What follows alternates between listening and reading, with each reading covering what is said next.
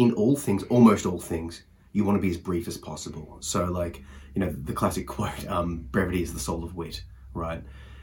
You want to be as brief as possible, as little words as possible. So we're talking about taking out little words. Now, over time, you'll just get an eye for it. You'll see your poem and then you'll look at it and you'll be like, okay, I've repeated the same sentence in different words twice. And it's like you're trying to really make your reader know this is, look at this cool point, look at this cool emotion, look at this symbolism.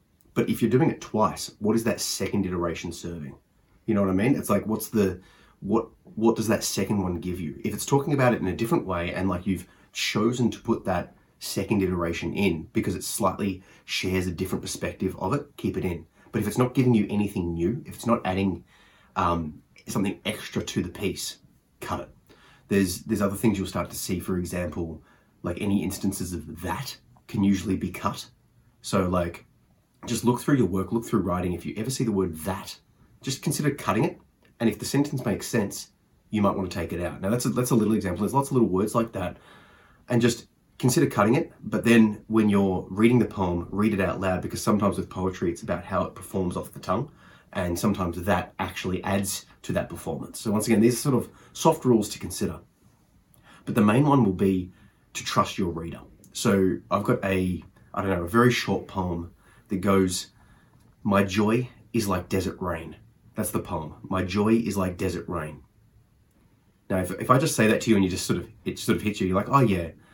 But if you consider it, there's a symbolism in there. Like, what does desert rain look like? It is clouds and thunderstorms and flash flooding, and then there's this sea of beautiful flowers, and then it disappears into a desert, into a drought. Right? That's the symbolism. Now, I could write a poem that explains that whole sort of symbolism, and that might be better. It might hit harder.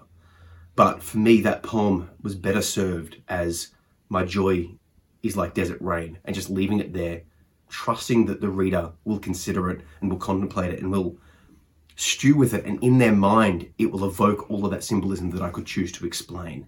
I could choose to explain it. In some poems, I will choose to explain it, but I'm sort of trying to do my best to give almost like the files on a computer, like a zip file. Like in the file, you click open and decompress and it opens it up. I want each line in the poem to be like that if the reader chooses to look at it and open it up, it expands. But it's on the reader. Now some readers won't, it's too metaphorical. It's not explained enough. Some readers will want you to explain more. Some readers will want you to explain that whole symbolism. For example, in this instance of, the desert rain and the flowers and the thunderstorm and stuff. And maybe that's your style. But even if that is your style, there'll be a level of over-explaining. There'll be too much. And the least thing you want to do with your poetry is bore someone. The goal of all art, I think, is to move people. You want to move them from their emotionality to somewhere. From neutral to happy, to sad, to elated, to scared, to terrified, to awakened. Not to bored.